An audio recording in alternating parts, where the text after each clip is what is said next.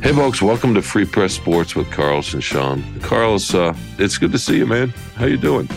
Good. It's good to see me. It's good to see you. But more than anything, Sean, there's someone Lions fans are really, really happy to see, and you know who that is. Is that Jared Goff? Is he no longer Scott Daly? It's the long snapper, Scott Daly. Is he no longer the bridge quarterback? Because I think the man you're referring to, of course, is Ben Johnson, the offensive coordinator, said he was coming back. And some of the response I saw last night from some of the national media is, I wonder if this means Goff will be the starter again next year, and is he no longer the bridge quarterback? These are for some national analysts. It was interesting. Well, that's you know what? Here's the thing, right? As I've told you, Sean, you know, Detroit is nationally the way we're considered in Detroit is northern Cincinnati and eastern Cleveland. Places people don't want to come. We never saw any national media come to the Lions to do stories and interviews. So all this hype, you know, I think it's a little bit the perspective skewed. I think we have a different perspective of it in Detroit. Nationally, people don't really know much about the Lions still. You know, they haven't gotten their due. And that's the kind of silliness that leads to that is Jared Goff, you know, he actually played okay. And is he going to be? That issue has been decided long ago. So, yeah, of course he's not going to be. Well, in fairness, it was just a couple of places I saw it in most of the news. And since the last month of the season, really over the last month of the season, I've seen lots of national love for this team. Obviously, a lot of it has to do with Campbell and his personality, but the winning. I'm going to push back. No, this is not Cincinnati. This is nationally. People, I'm talking. That's right. That's what I'm saying. There are people out there have an understanding that this team is lost for a long time. They understand Detroit being the stepchild of the country, and they wait, can we get that on the license plate? Detroit, the country stepchild. Yeah, they have a sense of that. That's why I think that's. I mean, obviously Campbell had a lot to do with the love that the Lions got the last month outside of this region, but a part of it too is the losing history of this franchise, and the context of the city. So it's an underdog, right? I mean, that's why all that talk about. Outside of Detroit, all that talk about, wow, if the Lions get on a run, they're going to be America's team.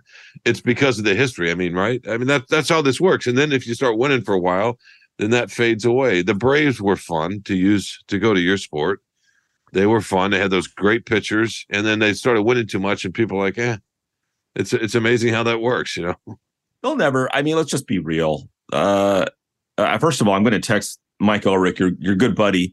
I'm going to tell him to change it from Soul of Detroit, his podcast, to Detroit, America's Stepchild. But you know, Detroit's never going to be America's team. I mean, come on, it's a cute story. It's an underdog thing, and just the Lions ever got on a roll.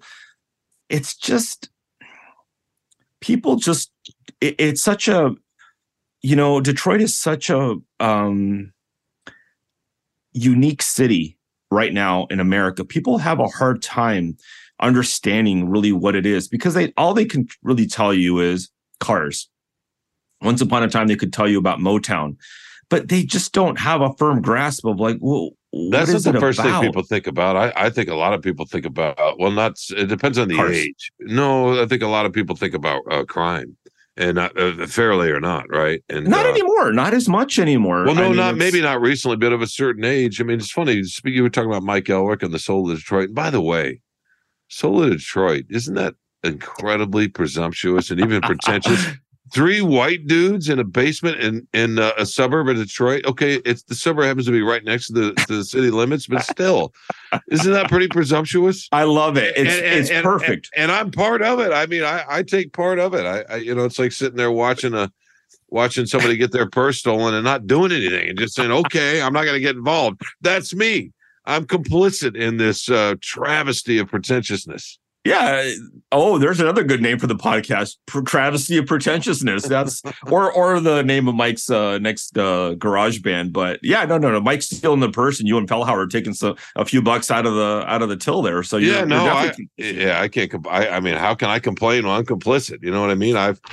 I said my piece a while ago. I don't even know why I brought this up to be.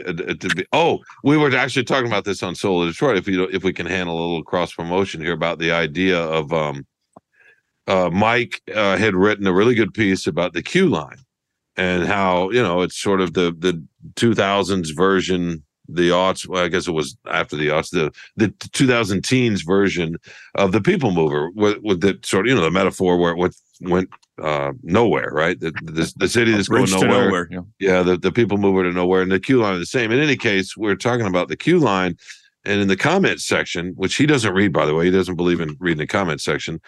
We're full of a lot of people who would say, they would never go down to Detroit, right?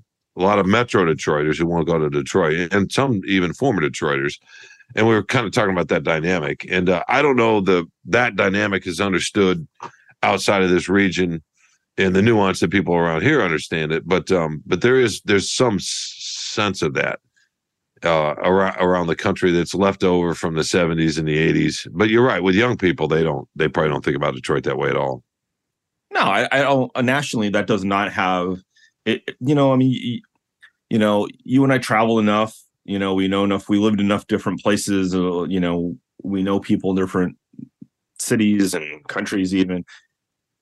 Yeah, people just, I mean, for the better, Detroit has lost that murder capital association. So, they think of it. Why are we even talking about this? I'm not sure. I told the last time I was over, the last time I was overseas. Goff is America's quarterback. Overseas, it's not. Detroit's not going to be America's city. It's never going to be America's city. It's just not going to happen. No, it's not going to be. It's not going to be America's city, but it does speak to a few things that Americans love, and that is the underdog, the can do, the try hard, and this team has some of that. And in the context of the city absolutely has that, especially for people our age or older, and probably even 10, 15 years younger. With young people, you're right. They're different associations. But I saw some family in Europe a few years ago, and whenever people would want to know where I'm from, and whenever I would say I live outside of Detroit, because I don't want to be one of those folks that say, well, I'm from Detroit, because I'm not from LA. But I live in a suburb outside of Detroit. It's actually a city outside of Detroit. It's not a suburb. But Ann Arbor's a weird place that way. In any case, how is it not a suburb? They would because it's its own city, and I think it's just far enough. You could call it an exurb, I guess, if you want to. You should know about that. You grew up in an exurb. LA is full of exurbs. But 20 million people, man, you can't all cram them into the same city. We all go eat at the same at the Peach Pit with Brandon and Dylan. So I like that the Peach. But anyway, people go surfing.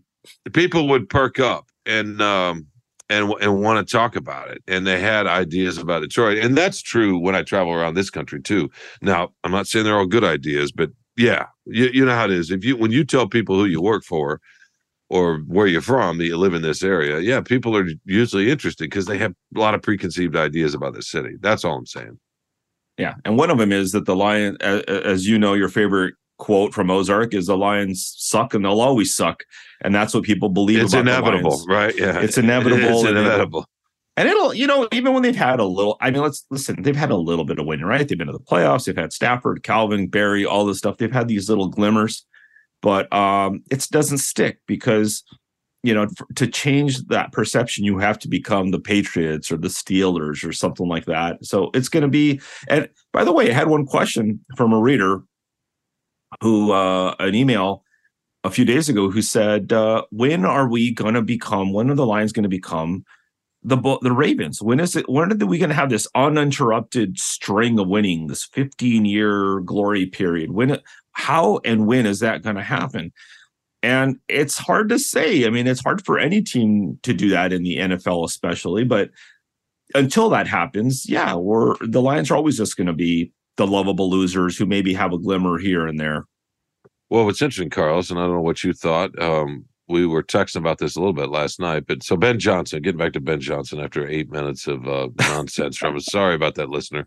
But sorry, I know you've probably come to expect that from us, so we're trying to meet that demand of silliness.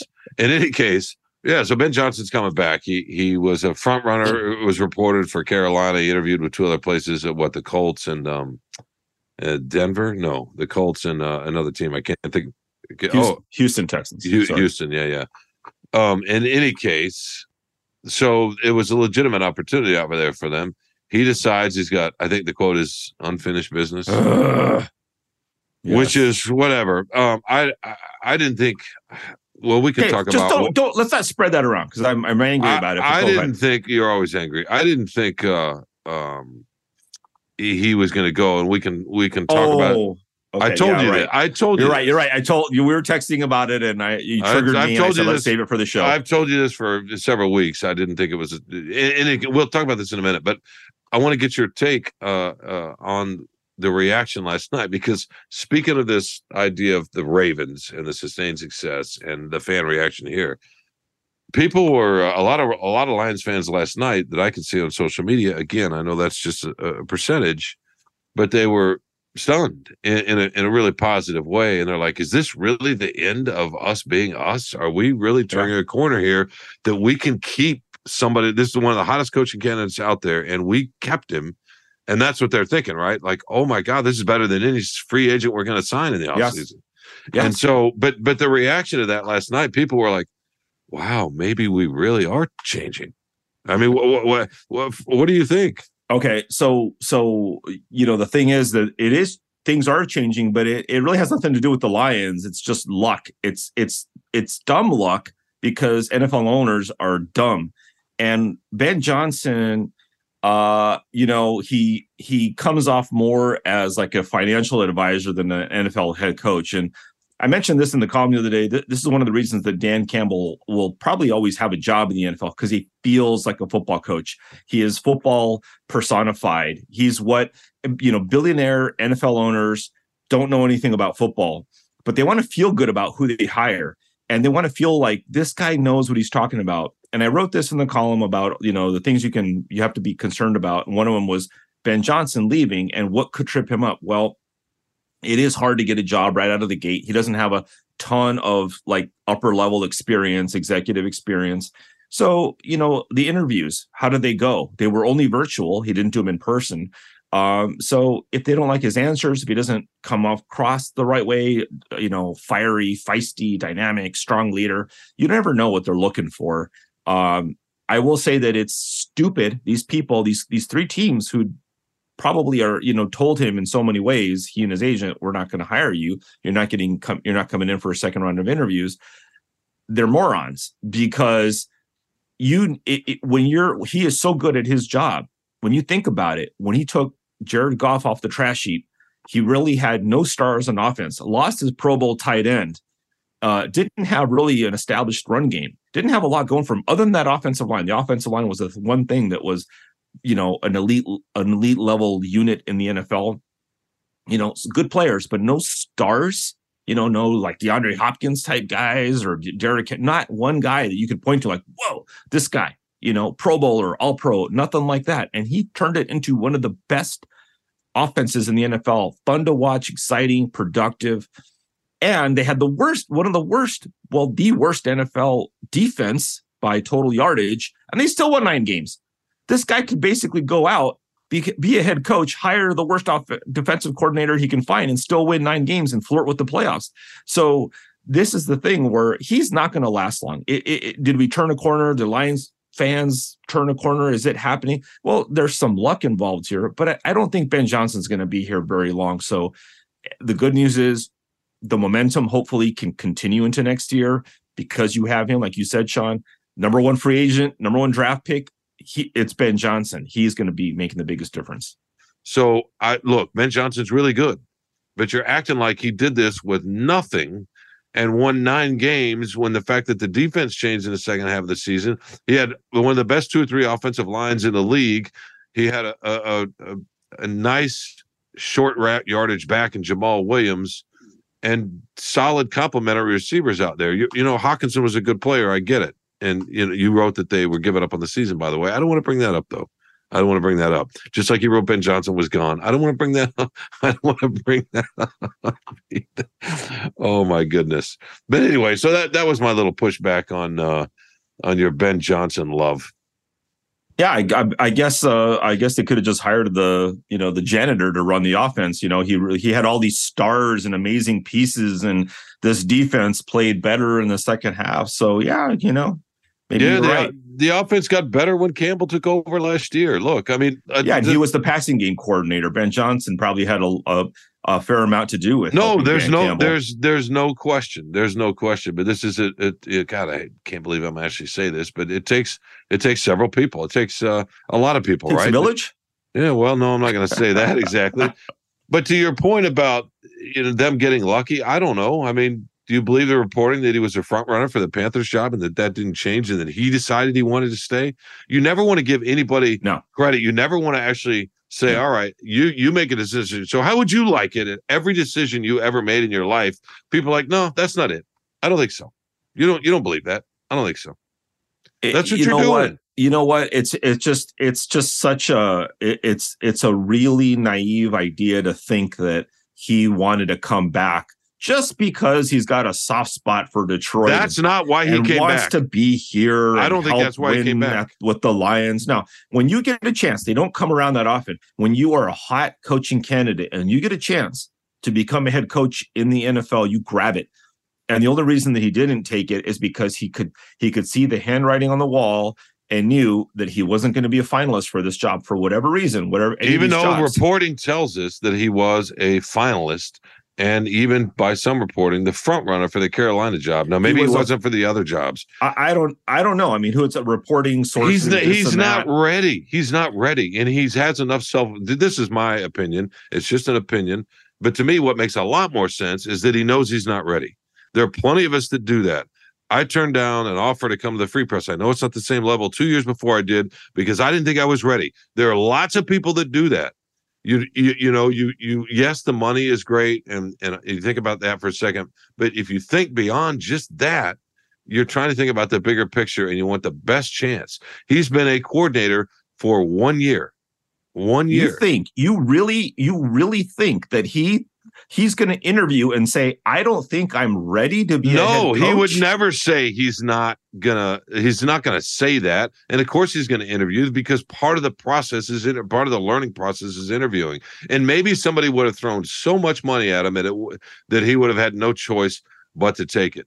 But I think any head coaching job. You've been in this business long enough, Sean. You know you don't take any head coaching job. I hope you're just saying this for effect because when there's an opportunity to be a head coach in any sport, you grab that opportunity. No, you don't. And of coaches do that all the time. If you don't have that kind of confidence in yourself, you don't even belong anywhere near a court or a rink or a field. If you don't think you can handle, that's what everybody's focus and goal is in coaching is to be a head coach.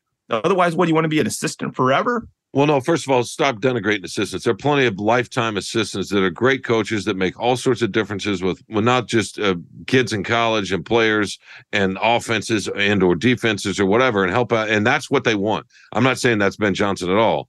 And you're right. Most coaches You're right. There's some lifers. Most coaches do want to be head coaches, but a lot of coaches and a lot of human beings in general have a fair amount of self-awareness, a lot more than you give them credit for. And you got to understand, you don't just grab something because it's out there. There are coaches that turn down offers every year in every sport because they don't think it's the right opportunity or it's not the right timing or something else is going on. There's all sorts of reasons for that. It's not just money. Sometimes I will say with this for you. Let's say someone like Sean Payton is in a different boat.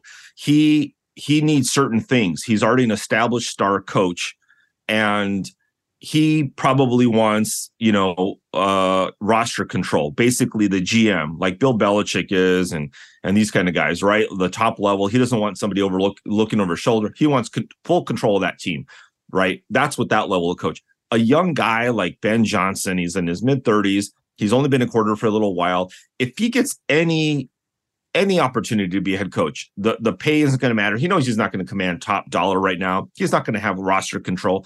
There's no way that he would expect that. What he does need is an opportunity, and then he knows he can take that opportunity. And this is what happens with most coaches. Most of them don't have roster control, and they'll grow into that as they succeed. There's no way that the chances that he interviewed at these three places, virtual interviews, by the way, that interviewed with them, and that all three of them just didn't meet his standard for whatever reason, and he decided, no, it's I not need the more standard. seasoning. I'm It's coming not the back. standard. I have unfinished business is ridiculous. He told Carolina he was going to stay, right? He was the front runner. That's the report right now. So that's what I'm going to go on, because these reports are generally pretty true. He's saving face. He's trying to save face, taking his head out of the ring. Why does he? Before it gets out what face does he have to was turned save? down? What face does he have to because save? it looks bad. Does it look? Who does it look bad to? Who does you think it look bad better to? if you get turned down for a job, or if you say no, I'm not ready yet? Who does it look bad to? Only the most cynical among us would think that. Most people don't care. You don't. Sweet Lord. Don't. You think people care that he looks bad? That's ridiculous. That's not how human nature works. How do you think Aaron Glenn looks right now? Aaron Glenn is becoming a joke in the NFL as a Rooney Rule puppet. He's interviewed everywhere all the time. Now you're talking about something different, aren't you? You're talking about the Rooney Rule. How does that look? What's that? How is Aaron Glenn's interviewing? That doesn't look bad to Aaron Glenn. That looks bad for the NFL, for the Rooney Rule, for the issues with that, for not having enough black head coaches. That's completely different. Now you have the worst defense in the NFL, and you're interviewing this guy, and he's going on interviews. It's a joke. You think he's going to get hired? What would any fan base say if you hired the guy who was in charge of the worst defense in the NFL? They think you'd be happy? Think you could sell that? They probably wouldn't be too happy. But right. Aaron Glenn, I mean, he did figure some things out. Now, I get it. Part of that was Dan Campbell moving Pleasant out, right? But the defense did get a little bit better. But you're conflating that's completely different with the Rooney Rule and all that. Well, why would Ben Johnson think he's going to look bad because he's interviewing at 35 years old or 36 or whatever he is after 1 year of a coordinator? That's going to be a stain on his because image? Are you out of your mind? He's a hot commodity right now, and he needs to continue that perception.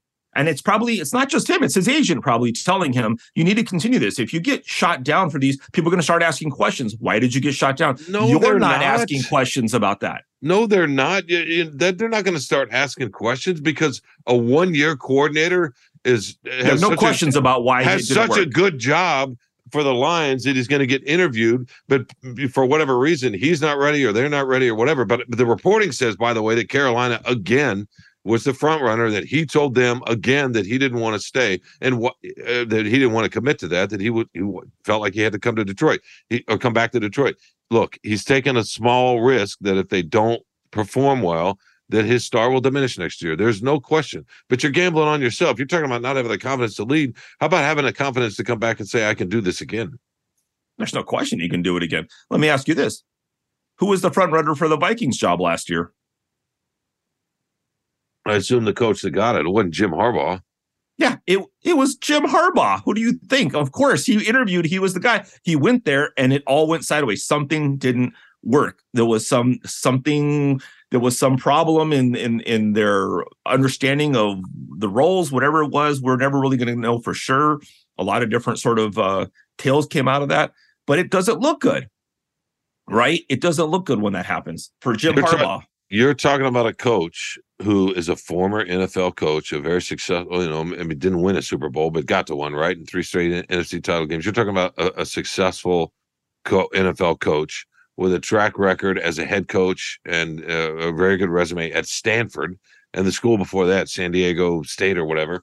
University of San Diego. Toreros. Yeah, University of San Diego. Sorry about that. Toreros.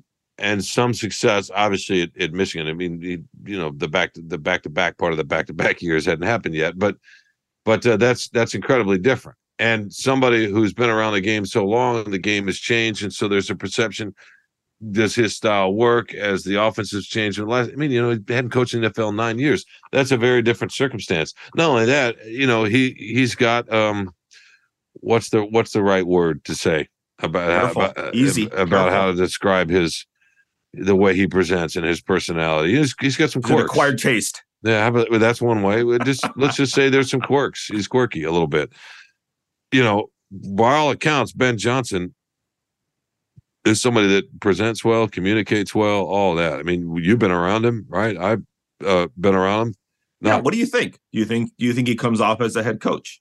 You think he might? I think he's young. I think he's young, and I think he's got to get a little bit more of a track record. That's why I just wasn't convinced he was going to go. And not just because other teams, I thought other teams would probably want to interview him because it's just how the system works. But I didn't know if they would be ready when the interviews came. And I wasn't convinced that he wanted to do it. It's one thing to go interview. It's another thing to actually want to go do it. I mean, you gotta be at a certain place. It's like Robert Saleh. That's another example. Now he ended up with the Jets. The Lions, wasn't he the first choice for the Lions? That was the depends reporting. on who you talk to, but not really, as far as I understand.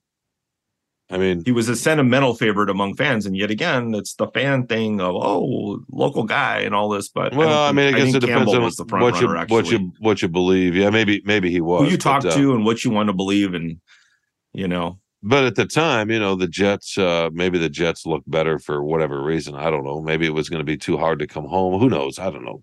There are all sorts of stuff. All I know is that every year there are coaches that turn down either offers or don't let it get that far. I'm not quite interested for lots of reasons. And I don't think Ben Johnson has to worry about saving face with anyone. He's young. I mean, it'd be different if he were 15 years older and desperate to go get a job. He's not. Yeah, well, he doesn't have to. I mean, he doesn't have it. To me, it's, trust me, man. I mean, he doesn't have to answer as many questions about why didn't it work out? Why didn't you get the job? Why he can say, hey, I exactly. Talk to my surrogate, Sean Windsor. He'll tell you I wasn't. There was just something that didn't fit about it. Never mind that Houston has the number 2 pick. Indianapolis has the number 4 pick. Carolina has the number 9 pick. I can go pick my whatever quarterback I want. It's not about the teams. I'm not ready for that. It's not about the teams. It's not about the teams. It's about him. Listen, there are lots of factors for sure. He's got a family, blah blah blah. This and that. It's not the family. I mean, maybe the family's part of it, but it's not. Yeah, that's not it. And some of it has to do with the fit. But I guarantee you that there's no way that there wasn't. If there was going to be an offer on the table, if he felt that was forthcoming, that he would have turned it down. Because we've had that before. We've had guys like, Josh McDaniel who had the job in, I think, with the Colts, right? And he turned them down. He accepted it, and then he backed out for whatever reason. It's rare. And that's why teams generally don't even officially extend an offer until the ink is dry on the contract, because they don't want to look stupid either. Like, what? You turned us down. Why? Then there's questions about why do they turn you down? So it's like getting dumped. Whoever gets dumped has to answer the question. Yeah, but this isn't a show about saving face and all that. What this is, especially for somebody that's young, and it's not just football. This is true in general. And you've heard this. You probably heard this when you were young. Go get the experience of interviewing, right? Go through the process. I'm sure Dan Campbell encouraged him to do that. I would be shocked if he didn't. Of course. Right? You got to go through that everybody process. Should learn how to do it. Get out there, see what it's like, see what it feels like to sit in an owner's office or a general manager's office or whomever or both, and see what that feels like to sit in that seat and feel the weight of the possibility of running an organization, not the whole organization, but running a team on your own. It's very different. So go get a sense of that. That's valuable stuff. So he absolutely should have done it, right? If that's his ultimate goal. If that's his ultimate goal. I think Dan Campbell, and this is part of the reason that probably Aaron Glenn is still interviewing, is, go get that experience. Maybe it'll work out. Even if it doesn't work out, you have that experience. You meet different teams, different, leadership groups, owners, whatever it is.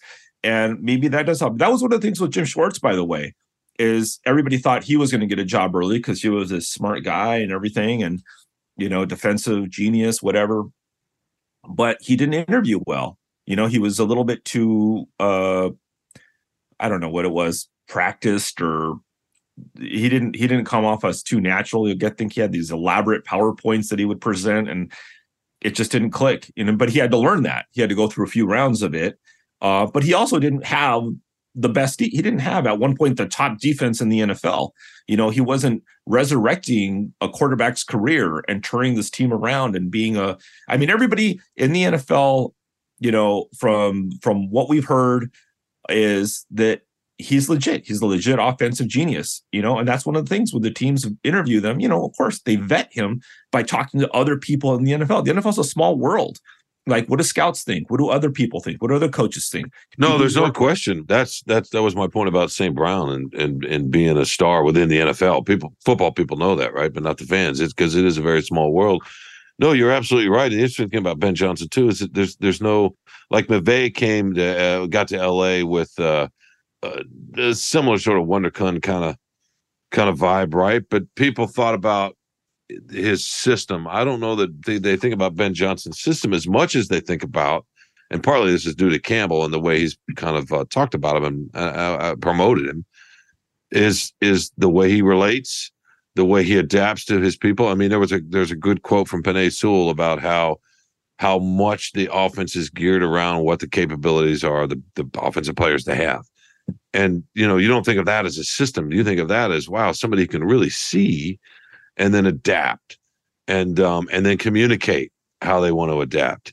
And these are the things we've heard about Johnson. I'm sure this is what you picked up on from the players and from Campbell all season.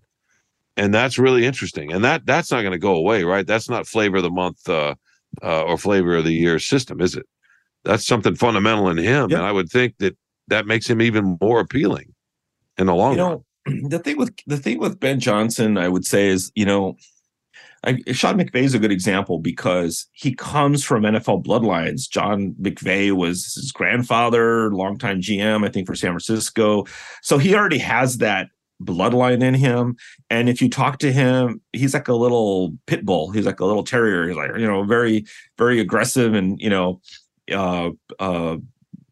engaging. I don't know if he learned that or if he was just always like that or honed it or whatever it was. Ben Johnson's just not that way. No, it's not. And I think it's going to take an owner to see past that and understand. I mean, if you've been to Lions games, at Ford Field or wherever, it's interesting that he's, as the offensive coordinator, what generally happens is, you're guiding the offense, and when the team, punts or whatever, and they come off the field, the coordinators often talk to the quarterbacks because they're the ones who are talking to the quarterbacks, relaying the plays. And there's a dialogue, and they go over, sit down with their whatever tablets and go over some plays and blah, blah, blah, talk a little bit. Ben Johnson doesn't do that. He walks over to the bench, to the defensive bench that's empty now, and goes over there and he starts looking at his, at his stuff, his notes, his tablet. He's sitting off by himself. His mind works differently. It's almost like a beautiful mind thing. In fact, people have actually joked about that. It's got kind of a beautiful mind attitude. That's a different kind of a person that you have to be comfortable with. And maybe I'm guessing that's what one of the issues was, is he just didn't come off as this polished football-y type guy that would make everybody happy, the owners, to present him. Oh, man, this is our guy. He's, whatever. He's going to lead our team. He's going to be the face of our team. Strong guy, strong leader, good spokesman. And you've been to his press conferences, Sean. He's a quieter guy. He is. He's not rah. He's not rah, but he's plenty polished. He's not stumbling. He's not stumbling over his words. No. And to a man in the offense, the offensive players for the Lions speak about how good he is at communicating with them. So, that speaks to one, and two, how good he is at getting them ready to play. So there's some motivational skill in there too. And by getting ready to play, they don't just mean diagramming and laying out the whole plan, because plans go awry. There's 3 plays in sometimes, right, or 1 play in. But so no, I think he's just young, and he's got to figure this out a little bit, and he's got to learn. There's some leadership stuff, right, that he's going to have to figure out at some point, because it's those seats are. The gap between the coordinator and the head coaching job is it's a big gap, isn't it? In terms of leadership. It can be for someone who hasn't had the job long enough. And you know what? They throw a lot of stuff at you in those interviews. Hey, if there's an arrest for this, what do you do? If there's this problem with drugs, if there's domestic abuse, how would you handle this? And you better have a damn good answer for that. And you shouldn't, you have to know how that stuff works and how you'd handle it. It's a tough job. No, it is. And I would bet he was prepped by Campbell. I'm sure he had tons of prep. And some other people who leaned on it. And I would also bet that his agencies prep them. Yeah, no. It's like debate prep. No, that too, for sure. I just think that I would bet you, as much as Campbell supported him to go out and do this, And because he's a guy that had that with Sean Payton, right? So he's had some of that. I would bet you he also has said, hey, if you decide to stay or you want to stay, we can add some things. You can think about head coaching. You can not shadow him. It's not like he's an intern. You know what I mean? His role is vital and incredibly valuable. But and what he brings. But I would bet there's some of that, right? You stay one more year, and we'll have you look at the organization in various times and spots from a different angle and think about that for you know what I mean, and learn. And I think that could be really valuable too. That's possible, but you also have Deuce Staley, who is officially the assistant head coach. He wants to be a head coach. You have Aaron Glenn, who wants to be a head. I mean, I'm sure Campbell has said this, right? I'll do anything I can to help him or any other coach, improve themselves, get better, get these opportunities. That means something to him. I have no doubt that if Ben Johnson wants that Campbell will help him in whatever way I don't he mean can. responsibilities as much as just the opportunity to think about it a little bit differently and pay attention in different ways, Sure. When you can. And by the way, Aaron Glenn, to me, just needs a good year. I mean, if the defense takes a big leap next year, I don't know if they will or not, but if they do, then that'll get him more interviews next year. We'll see. That's just how it works, right?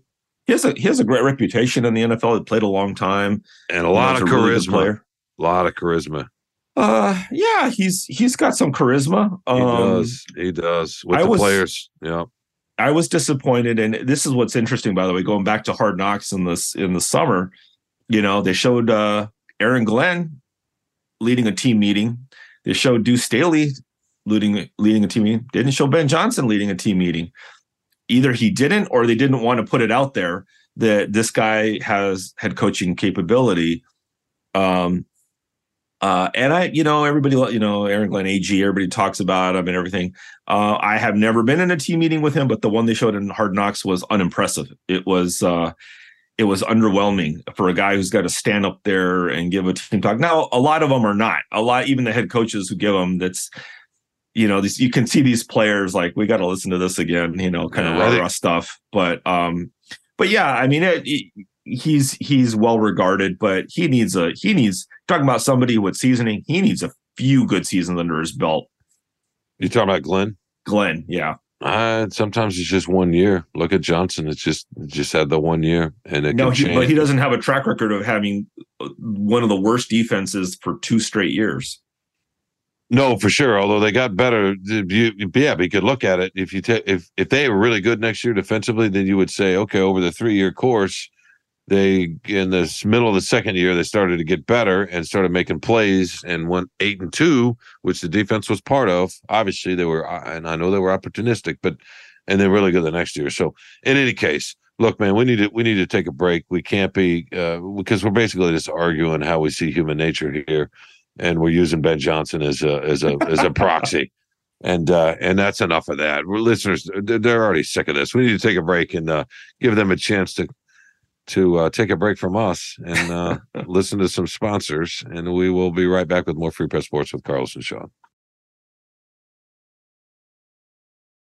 Welcome back to Free Press Sports with Carlos and Sean. Carlos, we were just talking about how when you're 18 and you're really good at basketball and you want to make the leap straight to the NBA, which you're going to be able to do at some point, I assume. And it doesn't work out. You say, should you have gone to college? No, actually, we weren't talking about that at all. That's just you were talking about it in your own head. Yeah. It's just another analogy for the Ben Johnson stuff. All right. Now that the Lions have Ben Johnson, so they're going to win the Super Bowl next year? Oh, yeah. So they're going to win the Super Bowl. So we like to do this little mental exercise. Fans like to do this too. Hopefully some of y'all do this as some of the listeners out there do this, Carlos, I would imagine. Kind of thinking about because we've had such a drought, 6 years with all 4 teams all under 500. I think the Lions 9-8 record is the first time since 2017 somebody was over 500 with a winning record, and that was actually the Lions in 2017. But probably they were at 9-7 would be my guess off the top of my head. Jim Caldwell. Yeah. In any case, other than that little blip there with Caldwell, it's been glory days. 9-10 year drought for all 4 pro teams, longer for a couple of them. And the last couple of years is we've had new coaches, new general managers, rebuilds where the organizations are saying, yeah, we're in a rebuild. We've thought about, okay, who's the closest to the playoffs? Who's the closest to being a contender again? That sort of thing. And we were talking about this about a year ago, and most of us agreed that we thought the Tigers, based on their season ending run the year before, I don't know, over the last 60 games or so, and the success they showed under AJ Hinch. And that did not happen. So I think it's time to reset that, man, and think about who's first and second and third and fourth. I think the obvious one is first, but what say you? Well, I think you have to go with the Red Wings, and first or no? I mean, the Lions first. Okay. There's no question. Yeah, about that. Yeah. By the way, that's going to be a fun thing about this next season for the Lions. Is there's going to be the expectations going to be sky high. Oh, and now how do you handle those high expectations, right? Because the Lions are good at being lovable losers sometimes, but they don't do great with high expectations. So that'll be fun. Maybe this is a different thing now with this regime, but they're clearly number one. There's no question. How are fans going to handle that expectation? Especially if they don't meet it. You know what? And the Ben Johnson reaction, from what I saw in comments and emails and social media, there was this kind of like relief of like, thank goodness that he didn't go. Is this really happening? Are we able to get, there was so much relief about it. Like, do we really deserve this? Are we worthy of this? Is it, is it okay to believe? It's totally true. That's going to be, and it'll be fun to see if they're able to give the fans what they want and frankly, what they deserve. Cause this is a tortured fan base. But if they don't, that's also going to be fun because it's going to be the Titanic hitting the iceberg. So, maybe not fun for the people on the Titanic, but, fun when you're in the movie theater, I guess, and watching Leo and Kate. But so that's going to be adds a whole new layer of interest on this team. But number two, who do you think? Who do you got for number two? Well, first of all, I was just thinking about this, trying to think of a similar situation in this town where a team showed a lot of promise. And I guess the Tigers showed some promise 2 years ago, right? At the end of the season, which is why people were, Alavila was at spring training last year talking about, we expect to make the playoffs. Inch was saying that too. And then it just the bottom fell out. So I guess that's a pretty good example. Well, let me just say this about that, about that after the 2021 season, right? Is I think we talked about that. I think you mentioned something about that we were asked to write or guess or whatever, pontificate in the Free Press about who is the next closest to getting into the playoffs. Well, that didn't mean that anybody was necessarily close per se, but who was the closest? Which one of us is closer to being, most handsome man of the year? And well, you are. Magazine? Yeah, clearly. That's what we're talking about here. Not is it really true, but who's closer than the other?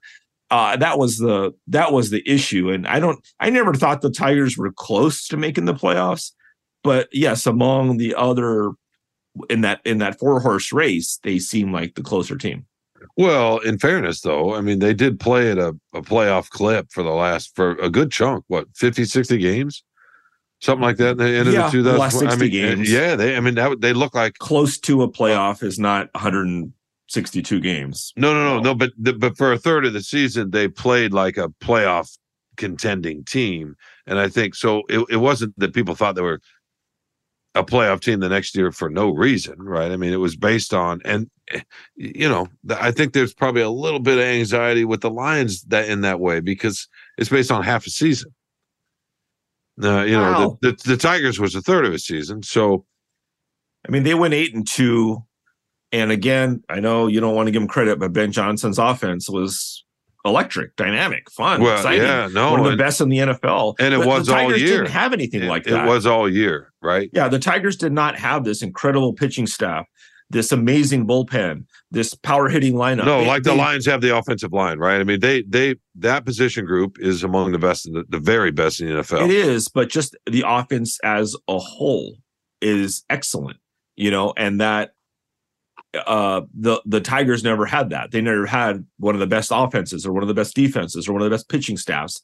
They played well together for less than a half a season stretch toward the end with young players that people thought were either some young players and everybody, and let's not forget a lot of the hype was Spencer Torkelson and Riley Green. No, for sure. Here come the young saviors. Guys. Yeah, when we already have these young pitchers who showed some flashes, right? I mean, they did. And so no, it was more projection a little bit, but they had some young talent, or at least what looked like young talent, and then injuries started happening and a whole host of stuff started happening. But a couple of signings didn't work out. I remember the hype after Meadows was signed. Yeah. Right. Yeah. Right. It was absolutely. And then some people are thinking, well, if Tampa didn't want to keep him, and they're pretty good at evaluating talent, what's going on here, right? So not that they could have predicted some of the issues that Meadows had last season. In any case, I wonder. I'm with you. Yeah, it's the Wings. It's got to be the Wings. Yeah, for the second. Just, I mean, they're playing winning hockey right now, right? Maybe not playoff hockey. Some nights they might play playoff hockey, but they're playing winning hockey, and they're better than they were a year ago. And I think they're more organized. They don't give the puck away as much. There's not as many breakdowns. Although it was interesting because I saw a clip recently with Yzerman talking about the defense and why so many games have such wild swings now. Why, 10 years ago, especially a 2-0 goal, a 2-0 lead usually meant you were going to win or at least tie and go to extra time or whatever, and or extra period. And he was explaining that the fact that there are 32 teams, that goaltending, he didn't say goaltending was thin, but that everybody wants goaltending. It's getting harder to find goaltending. He just released his goaltender, and which was interesting. In any case, the fact that the style of play has changed a little bit. He was saying there's so much more skill now and puck possession, and that teams offensively have jumped way out in front of teams defensively. And so the hockey's trying to play catch up. It's funny, we don't think about hockey like that necessarily, like we do with football when you know what I mean, what offenses get and the defense got to catch. In any case, so Yzerman's trying to build this team as hockey is changing a little bit in the NHL and the way you win and the way you build contenders. And I think that's kind of interesting too. And I think that, so far it looks like he's up to this. Yeah. I think that, there's been little doubt about Yzerman and how he understands, roster construction and all that. The big difference is Derek Lalonde, and that he came and, I don't think Blashill was a terrible coach. He had them in the playoff hunt in February of the previous year. But they just couldn't, they just weren't, their puck management wasn't good. They weren't being responsible. No, they weren't both ways. Mm-mm. And he talked about that, and even during the season, Blashill talked about it. We can't sacrifice defense for offense. Too many turnovers in the middle of the ice, right? Too many turnovers in the offensive zone and the neutral zone, all that stuff, and you're right about goaltending. It's hard to find. They've been looking for somebody. They thought it was Nedeljkovic, and now it's Husso has been very good. He's been good. But you need two goaltenders. And so they're struggling for that. The defense, Seider's still young, very good player, but still young. I think I've liked who they've added on defense, but it's just going to take a little bit of time. They've had some injuries. Raymond's still young too, right? I mean, very young. Who is that? Raymond is still young too. Raymond's still young. They're they have some guys on the team who have promise. And it's just going to take him. I mean, it's Lalonde's first year. There is improvement, but he knows what he wants. You know, he knows what he's preaching, and they're showing glimpses of that style. So, but Eiserman's right. You add more teams, the talent pool gets thinner. It's going to be more difficult, and goaltending is always tough. You know, I mean, as you know, I'm an LA Kings fan, and they've had a guy in net for a long time, Jonathan Quick. They've been basically trying to replace him for a while, and they had to. The guy they thought was their goaltender of the future, Cal Peterson, just flamed out, and they had to release him. So you're always looking for that successor to your. When you find a great goalie, you gotta, be on the lookout for the next guy, because injuries happen and guys get old and whatever it is. So the Wings are in search of that.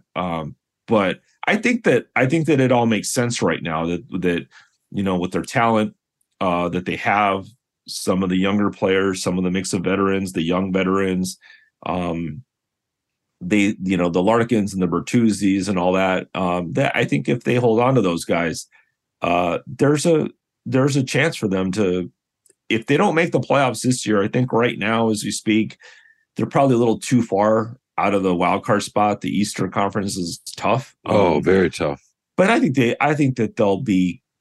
I think that if they get healthier or stay healthier, they may get a little closer to a wild card spot toward the end of the season. They could. But I think next year they would have a chance. They could. I think the bigger picture too is the most important picture. A lot of serious Wings fans wonder about, with Dylan Larkin, right? You mentioned Bertuzzi too, is a good goal scorer, but those two guys aren't Zetterberg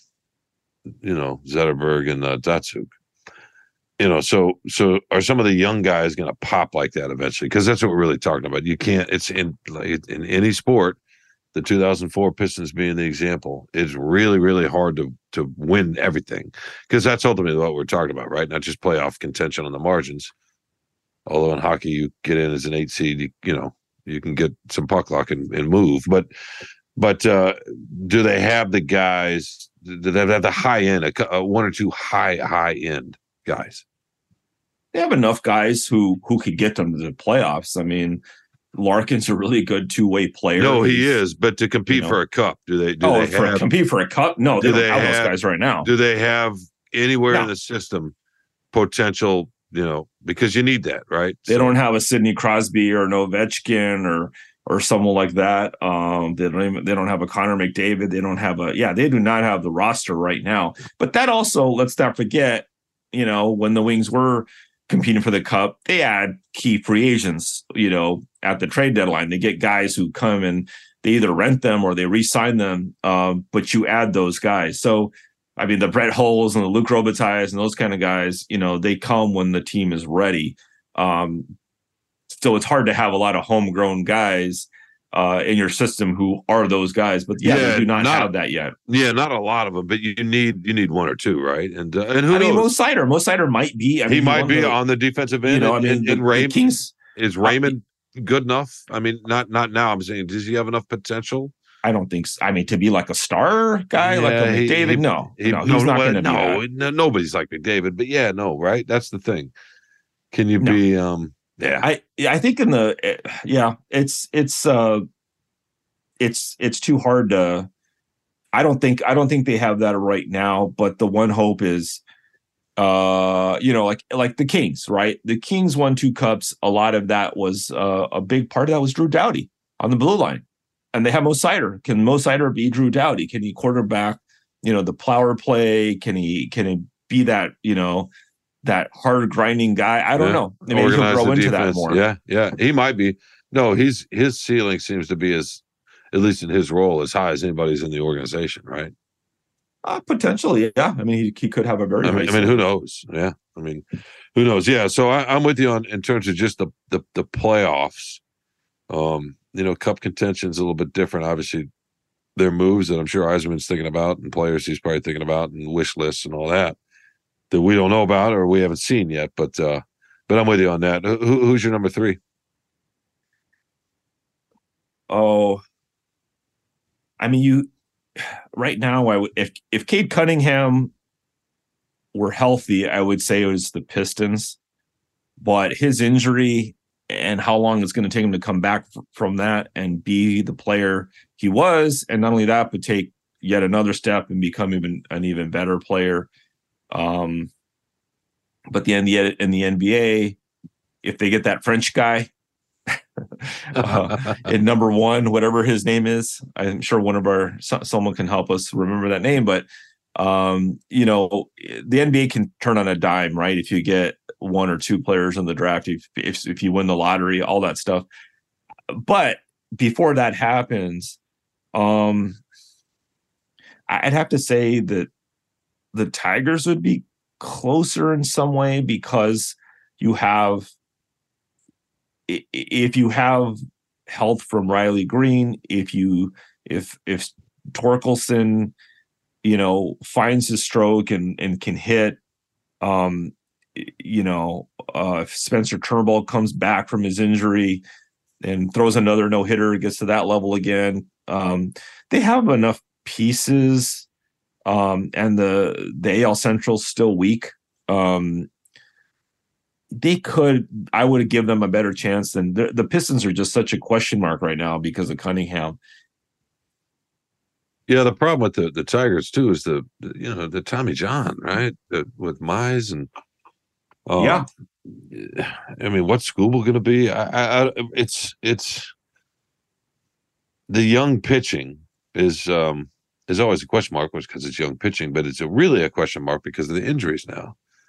So your point about Torkelson obviously is a good one. You don't know what kind of hitters he's going to be. God, it's so hard to project. These two sports to me are the hardest to project. Maybe that's just me, but it just seems like baseball and hockey are.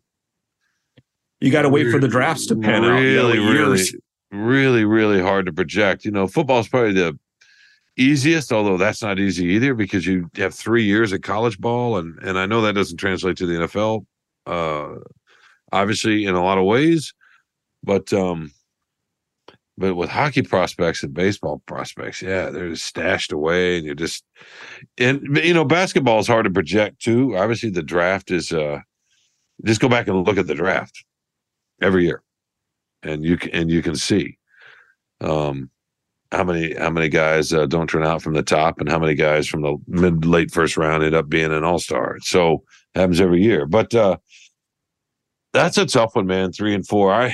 The Cunningham injury really, really hurt everything, especially his development. You know, you miss that second year at that age. That's really tough. But other players have survived it and come back. And I mean, I don't want to compare him to Steph Curry, but Curry's a great example because he had all those ankle issues when he was young, and when his rookie deal was up, there were a lot of people in that organization in basketball that didn't. I'm trying to remember what he signed for, $48 million in 4 years or something ridiculously low number. But people thought it was crazy at the time. Like, do you really want to invest in a guy that can't stay on the court? I don't know that we're going to get there with Cunningham. From what I read, and I have not been around, I think he actually talked. The team's in Paris right now as we're recording this, and I think he spoke for the first time since his surgery in Paris. And apparently this is something that's been nagging him and dogging him on and off for a while, last year included. Oh. Right? So, and maybe even going back to his college days. So maybe missing a year and getting that surgery on the fracture in his leg would be, maybe it'll be a great thing for him in the long run. But in any case, yeah, losing him, really, really, it's tough to tell what they've got. I don't know about the young guards. We don't want to sit here and break down the whole roster and the whole team. We can do that on another show when we get Omari in here. But I would say, oh God, I don't know, man. Maybe the Tigers at 3.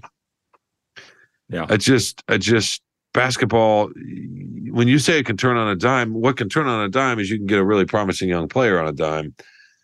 But even when you get a promising young player, I mean, Jordan didn't win until 6 years, 7 years in, right? LeBron took how many years? I mean, that's great when you get a star, but then you're talking about another half a decade before you're really competing, right? But just making the playoffs is what we're talking about. Just in the playoffs. Yeah, the Eastern, like hockey, like and it's easier to get in the playoffs in NBA than in baseball. So right, but it's like the NHL, right? And it's actually similar right now. The NBA, it's even easier with the playing game. The Eastern Conference in the NBA is super deep too, and there's lots of good young talent. In fact, the power dynamic has shifted from the West to the East for the first time in a long, long time. But in any case. Yeah, the playoffs. Yeah, if we're just talking about the playoffs, maybe the Pistons. I don't know, man. They're banking on the French guy. Is that what you're saying? French guy, Wembanyama. I think I'm going to go with the Tigers. I just think the Pistons they've got some talent. They got some young pieces. I'm not sure how they fit.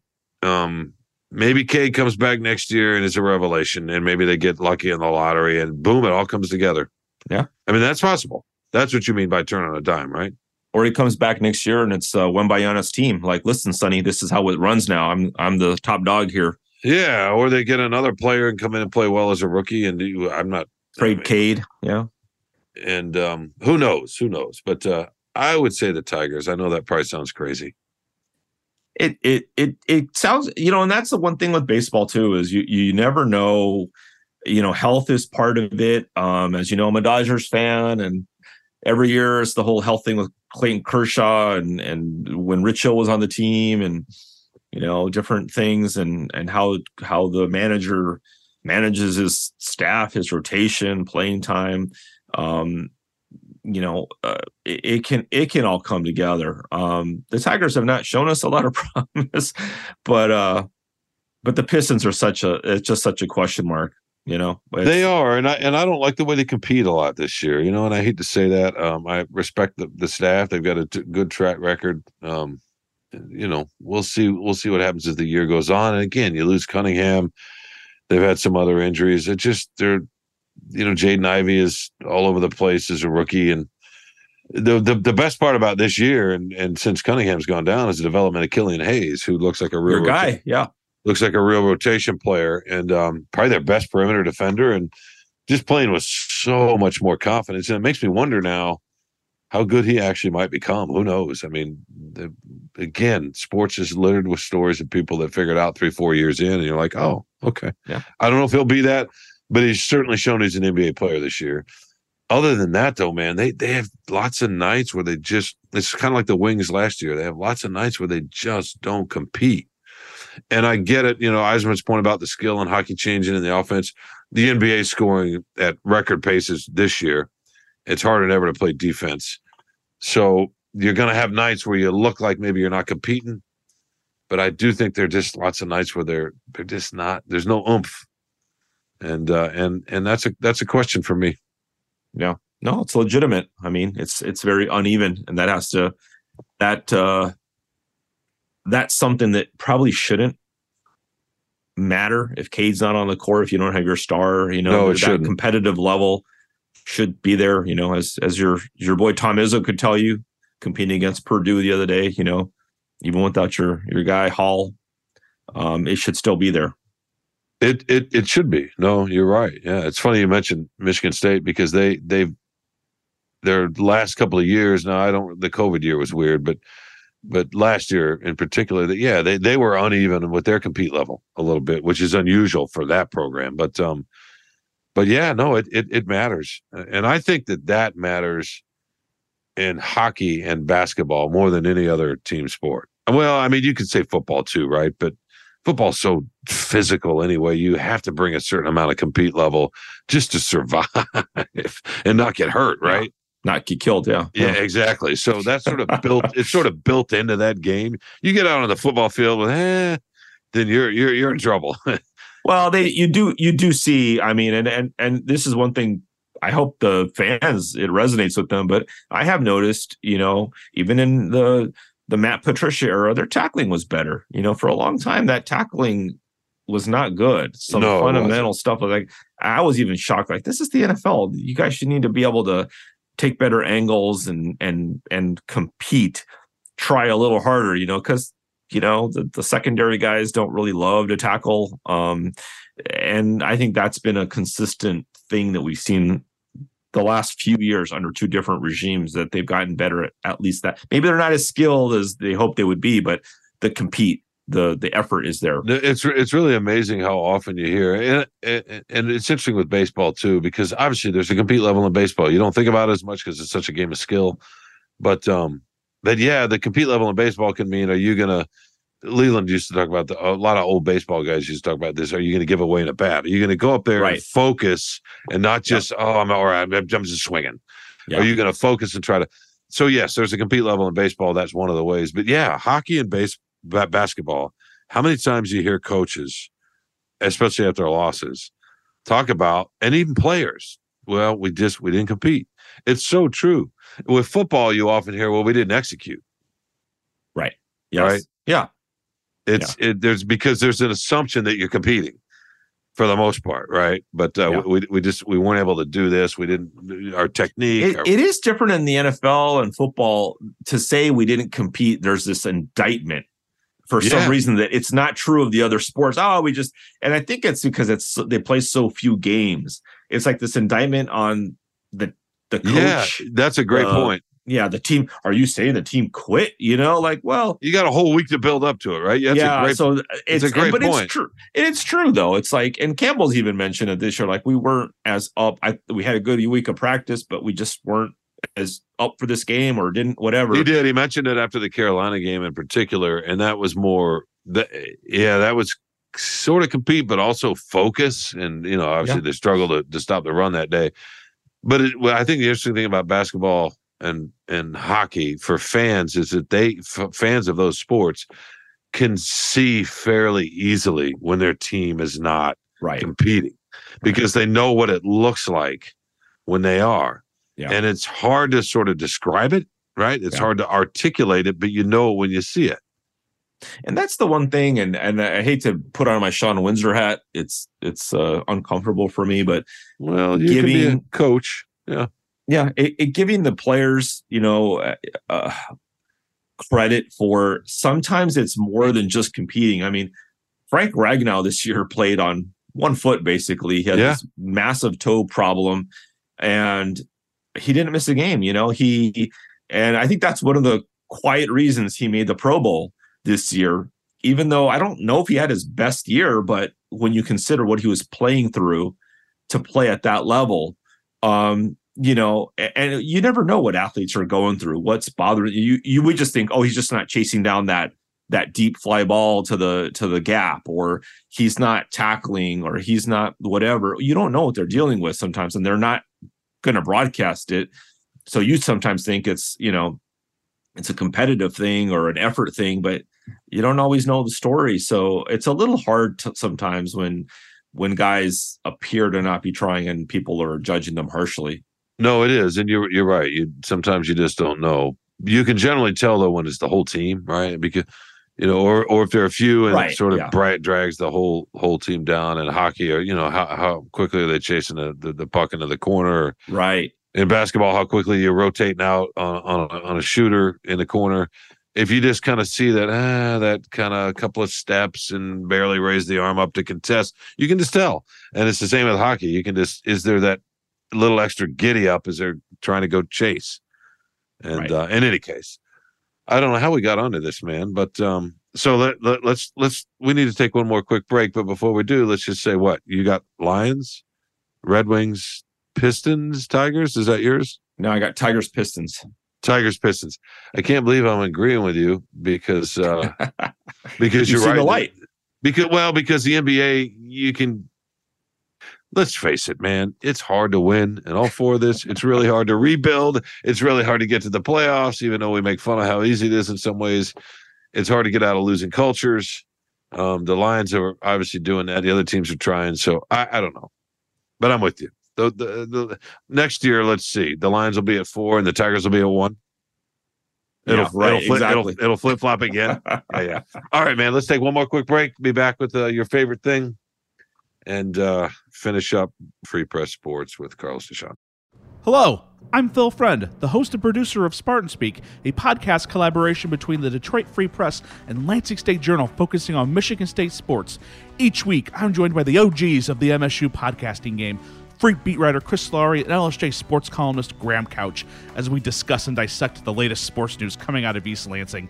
Not only is Spartan Speak one of, if not the longest-running MSU sports podcast out there, you won't find a show with two people as clued into the Spartans as Chris and Graham, each of whom have spent a decade-plus covering MSU and bring years of institutional knowledge and insight to the podcast. And once in a while, they'll let me throw out a take as well. Along with discussing the latest news, we'll break down the Spartans' last game on the hardwood and the gridiron. What went right? What went wrong? Jet sweep. Again? For both Mel Tucker and Tom Izzo, get you ready for the next game, make predictions, and so much more. We can also guarantee at least one reference to Kalamazoo every podcast. So if you haven't already, download, subscribe, and listen to Spartan Speak on Apple Podcasts, Spotify, Google Podcasts, or on your podcast app of choice. Welcome back to more Free Press Sports with Carlos and Sean. It's your favorite part of the show, my man. It's time to talk about myself. Yeah, it's time for instead of just your opinions on the world, now you're actually talking about your own life. It's a beautiful thing. Time for my favorite thing. What you got? This was kind of a dumb one, but it's kind of fun and a little meta. But I think you'll enjoy it too because I was just flipping around on the old streaming channels, and I like the show Rick and Morty, the animated cartoon. And I don't watch it all the time, but I was catching up on, I think it was the 5th season. I think they're in the 6th now, but I was watching the first episode of the 5th season, and they have the one part of the show that made me laugh, and I was watching it late at night. So my wife was already in bed and asleep, and I'm downstairs watching it. And I had to control my laughter because if anybody watches this show, they know how crazy and existential and metaphysical the whole show gets. And there's this one premise where I'm not going to get too deep into it, but the boy, Morty, a little teenager, he's ordered to go. They have a house guest over and they have some cheap wine. And the mad scientist grandfather decides to build this time portal just so they can go through there and age the wine really fast. So that's all the reason they have this time portal. And they go in there and they discover this whole new world. And there's a character named Hoovy. He looks like a dog. He's voiced by Jim Gaffigan. Well, what they don't understand is that every time they go in the portal, like they're time jumping like decades, if not centuries. And they're messing with their whole civilization just by going and retrieving these cheap jugs of wine just for a stupid dinner guest. And they end up like this little teenage boy ends up becoming this villain to this whole civilization. He has no idea it's happening. He just thinks he's going in to get some wine because he keeps dropping the wine and breaking the jars of wine, the jugs of wine. But he becomes this weird, like mythological creature. So much time passes that the civilization starts fighting with themselves about, does this person really exist? Will this child ever return and make our life a hell again? And he keeps coming back, but it just tears down the civilization. And the thing that made me laugh, and I thought about you, Sean, was how it all speaks to the idea of the internal struggle of how you create these one-sided fights within yourself of, I don't like this person or I don't like this situation. Meanwhile, the other people have no idea that this is even going on. They don't even know you exist. They don't care. Right. So it's all about the internal struggle. But they did such a great job of illustrating that, figuratively and literally. It really made me laugh. So if you get to catch episode 1 of season 5 on Rick and Morty, it's worth a watch. Well, that sounds really fun. I would say I'm going to keep this simple and short. I have not cooked a lot the last several months. We've cooked here some.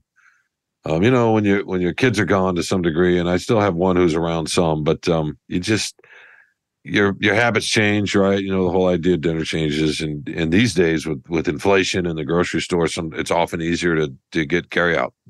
I mean, not easier, cheaper.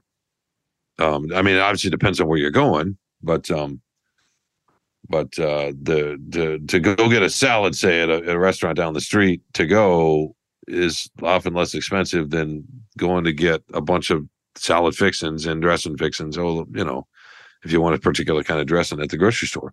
It's kind of amazing that that's where we're at, but it's just the economics of where we're at now, not to mention all the other life stuff. So I just haven't cooked as much. It's not necessarily money per se. It's just, Carlos, sometimes you get a little blue, or you get, you're talking about internal struggle and so forth. And the way I get back to cooking is usually you get to a point where you're like, okay, that's enough. I need a little bit of therapy. Enough with the nuggets, with the Dave Burkett nuggets. I need a little bit of therapy. And when I say not cooking, I mean, you still do basic, simple stuff. But so last week I decided to make on back-to-back nights a lasagna and then a pot roast. And the lasagna I make is probably 3 hours start to finish, and the pot roast is 6 to 7. Now that's not that's not standing in the kitchen the whole time. It's probably an hour to get it in the oven, an hour and a half, hour or so to get it in the oven, hour and a half maybe, and then depending on the size of the roast, another 3.5 to 4 in the oven braising. And then there's work after to pull the veggies out, pull the roast out, take the jus, boil it down, reduce it down. Rather, boil it sounds so crude, doesn't it? Reduce it down and make anyway. There's lots of steps, and it's a lot of work. But it lifted the spirit, man. You get into this time of the year. I know we're not in the dog days of February. We don't even have snow, but I was just happy that I could still do it. Because sometimes, as you get a little older, you just think, God, there's things you can't do anymore. And I know it sounds ridiculous, say, can you still cook? But making those kind of meals is an investment of time. And, the pots are heavy and there's a fair amount of prep. And I was glad to see that I could still do that. And they were both pretty delicious, by the way. And the best part then of all of it, other than just the therapeutic quality of it, and the fact that you tell yourself you can still, or you show yourself you can still do it, is that then you get to share. So, brother-in-law, sister-in-law, friends, you can deliver little containers of lasagna and pot roast. And that was actually the best part, is taking food. Here's a little lunch, here's a little dinner. So, yeah. I have to say, the one thing is I just don't believe any of what you said, because you're, having watched you and tasted your food, you're like a concert pianist wondering if he can still play chopsticks. Come on, man. You make brisket. You made some intricate stuff. To think you can't make a pot roast and lasagna. Seriously. No, it's the mental challenge of, do you have the wherewithal to do it physically and mentally, to do it and have the patience and just the strength. When you get tired and you run down a little bit and you start feeling a little blue, then all of a sudden even the simplest things like shaving feels like a win. You know what I mean? It's true. We might have to have someone check in on you, Sean. And it's harder to relate to this when you're younger, obviously. But you have points sometimes where you just, even the simplest tasks, sure, feel like, or the pile of paperwork on your desk, and you get through those, the relief that you feel with that. Vacuum in the house. Yeah. The little wins. Yeah, they just feel like minor victories. Yeah. and the pot roast and the lasagna felt like a medium victory. So anyway, so that's my favorite thing. All right, my man, let's get out of here, eh? My goodness. We didn't even have a guest.